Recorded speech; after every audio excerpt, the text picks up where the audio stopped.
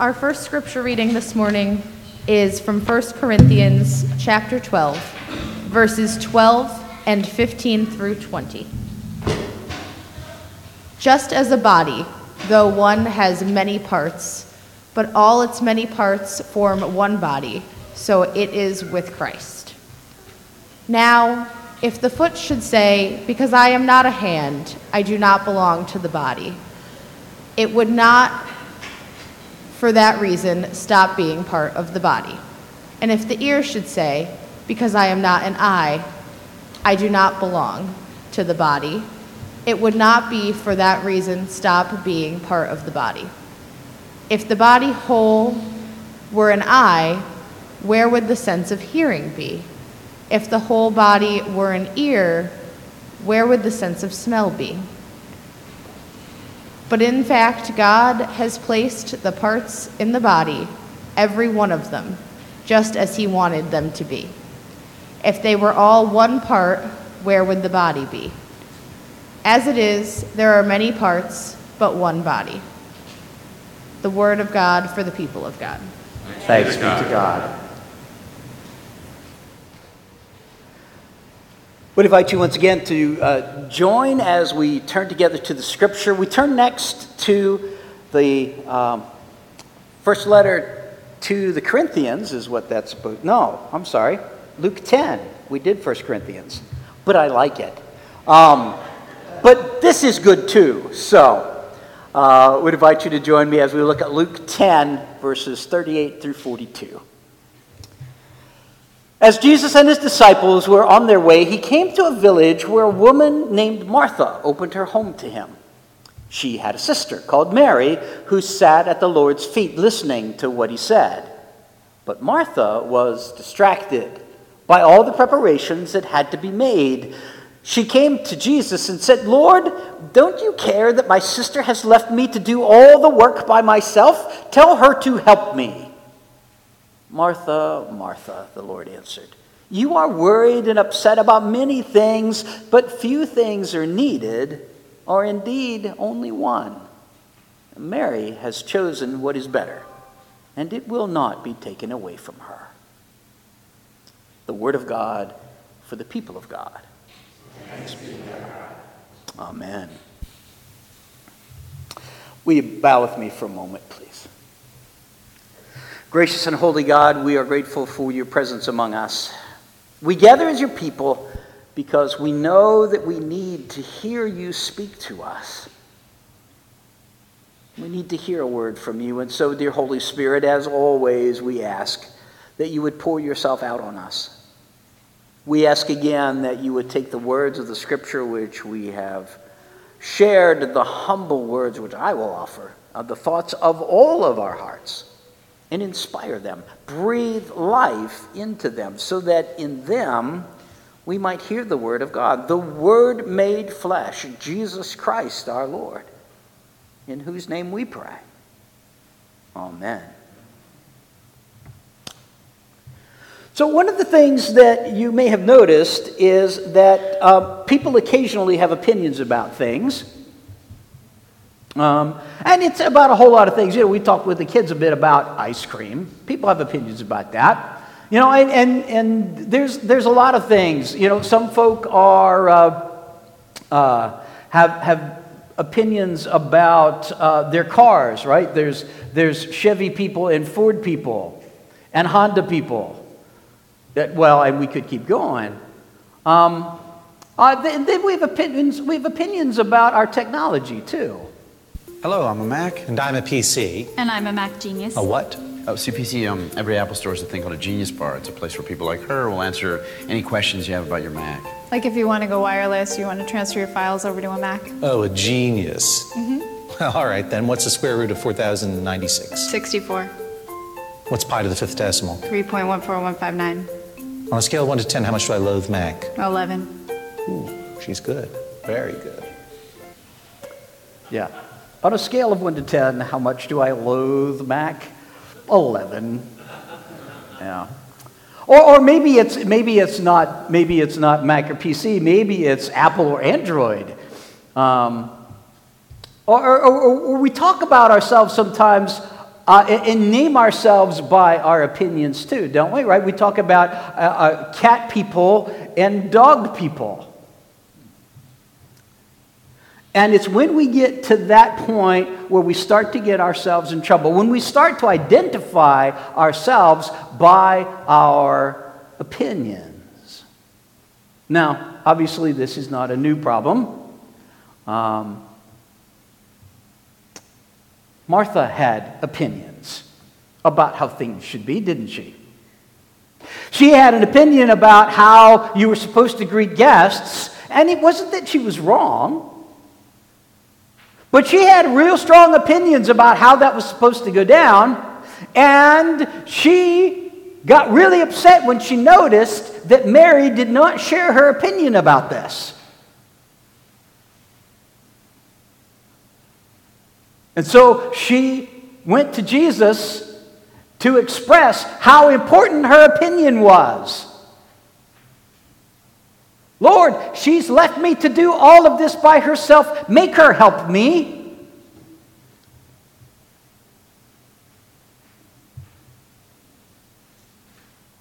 And we want to be careful with this text because sometimes where we end up going is that there's no space for people whose gift is helps. There's no space for people whose gift is hospitality. There's no space for people whose gifts are to go and to make sure that things are good and that people around them are comfortable.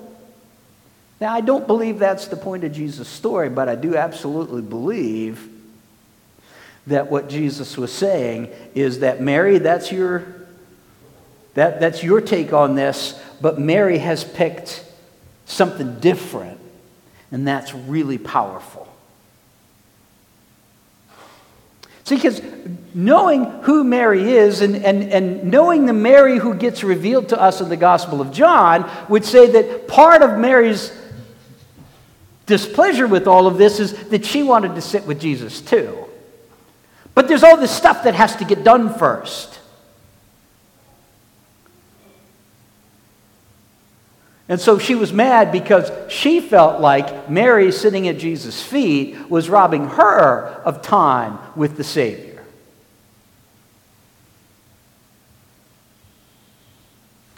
When we start to define ourselves by our opinions, we can start to run ourselves amok.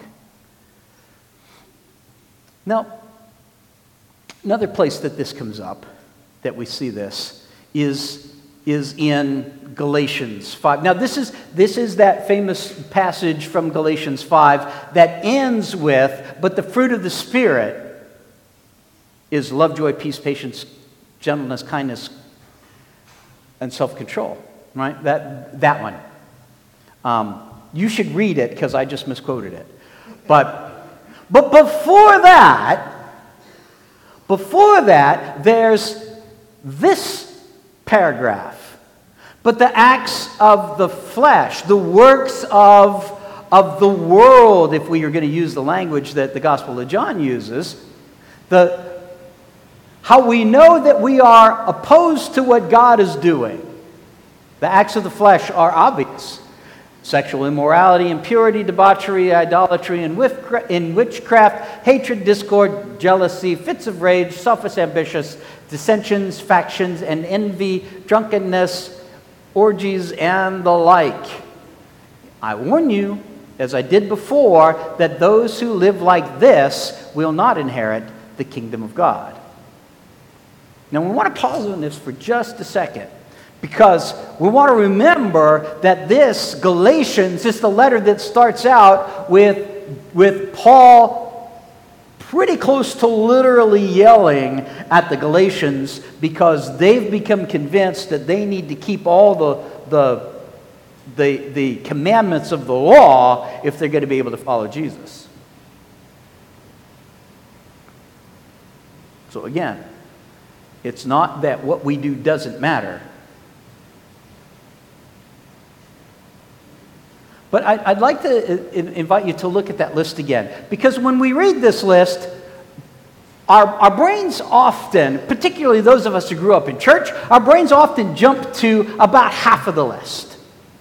right? You see the ones that we expect to be there, right? Like immorality, impurity, debauchery, drunkenness, right? There's the bunch of stuff we expect to be there. But I want you to notice some of the other stuff that's in the list that often we kind of skip over. Hatred, discord, dissensions, factions. Now, I don't want to turn this into a sermon on this text, as lovely as that would be. But I do want to bring to your attention, want to remind you that one of the signs that we have gotten out of the place where God wants us to be is when we get more convinced about our need to be right over our need to be in the body. Right? Discord, that's what you might call fussing and fighting. Dissensions, that's where this in the classical Greek use, not biblical Greek, but classical Greek use is about electioneering and messing with the system, about cheating to make sure that your team wins. And factions has a flavor of it is more important for me to be right than it is for me to be right. Right? So it's not so much important that I get it right. What's important is that I'm right. Because think about opinions, right? Every definition that I looked at this week, they all had this flavor of opinions are the things that are less built on what we know to be absolutely true and more about what are our feelings about that. And that's the sense of factions here.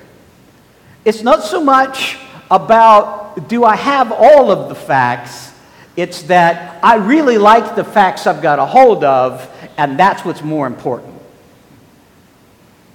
And so I like these facts, and so now I am, this is going to define who I am as a human being,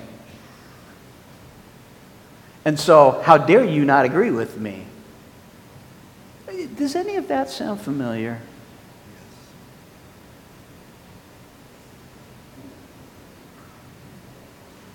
So that brings us to this question. Can we really be one?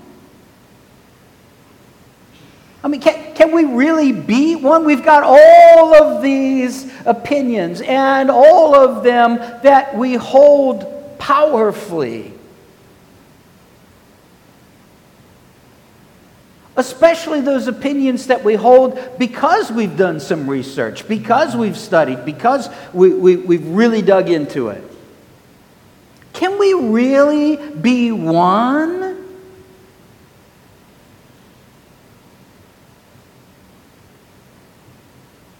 And this is the tension that we have.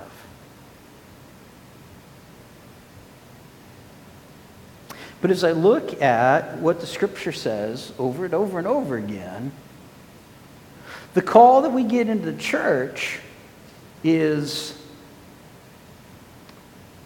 that being one is more important than me being right about all the things. Now, let me be real careful about this because I'm not saying that there aren't essential things that we have to believe. There are essential things that we have to believe. The reality of it is, though, that list isn't nearly as big as we usually think it is.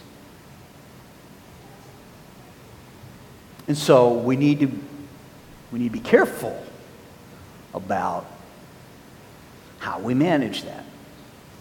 There absolutely are things that are right in the world. There absolutely are things that are wrong in the world. You'd only have to read a little bit of the prophets to run into that. You only have to read a little bit at the end of all the epistles to run into that. There are lots of places in the Scripture like Galatians 5:19 to 21. It's not that there's nothing that matters. There could be nothing farther from the truth. But one of the things that really matters is that we're part of a body. And our opinions add to the body. We can learn from one another. So, breakfast yesterday, was sitting around the table with aunts and uncles and cousins. And we were talking, and at one point, I said something about I wasn't always this cynical. And my uncle looked at me and said, you know, and that bothers me the most.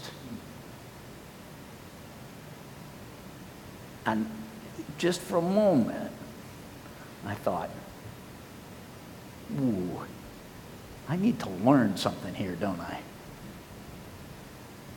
I need to learn something here. Because I love my aunts and my uncles and my cousins. We don't agree on everything. Sandra's giggling. Occasionally, the volume goes up when we're talking.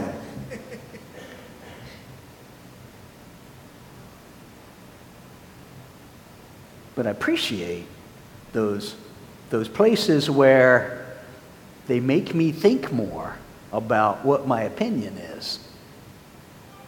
And when I need to take on some of the points that they've made, because there's something to that too, even if it doesn't go with my opinion of things. We need all those. We need all those. And what the Scripture tells us is that not only can we be one, that should be our goal. Not that we're all the same,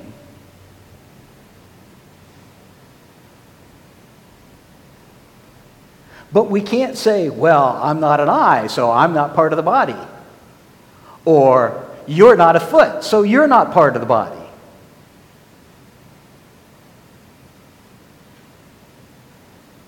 Somewhere in here. And so we go back to one of the quotes of Mr. Wesley. In the essentials, unity. In opinion, liberty. In all things, charity. Or as we would say it, love one another. So can we really be one? It presupposes one thing, and that is that we are rooted and grounded in our relationship with God and Jesus Christ. If we are rooted and grounded in the one who is the head of the body, then we can be.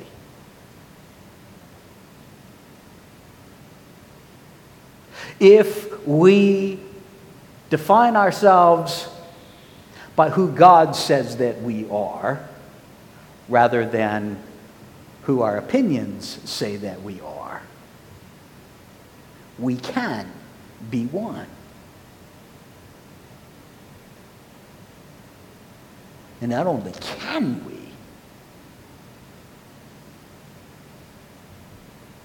there's no better way for us to be.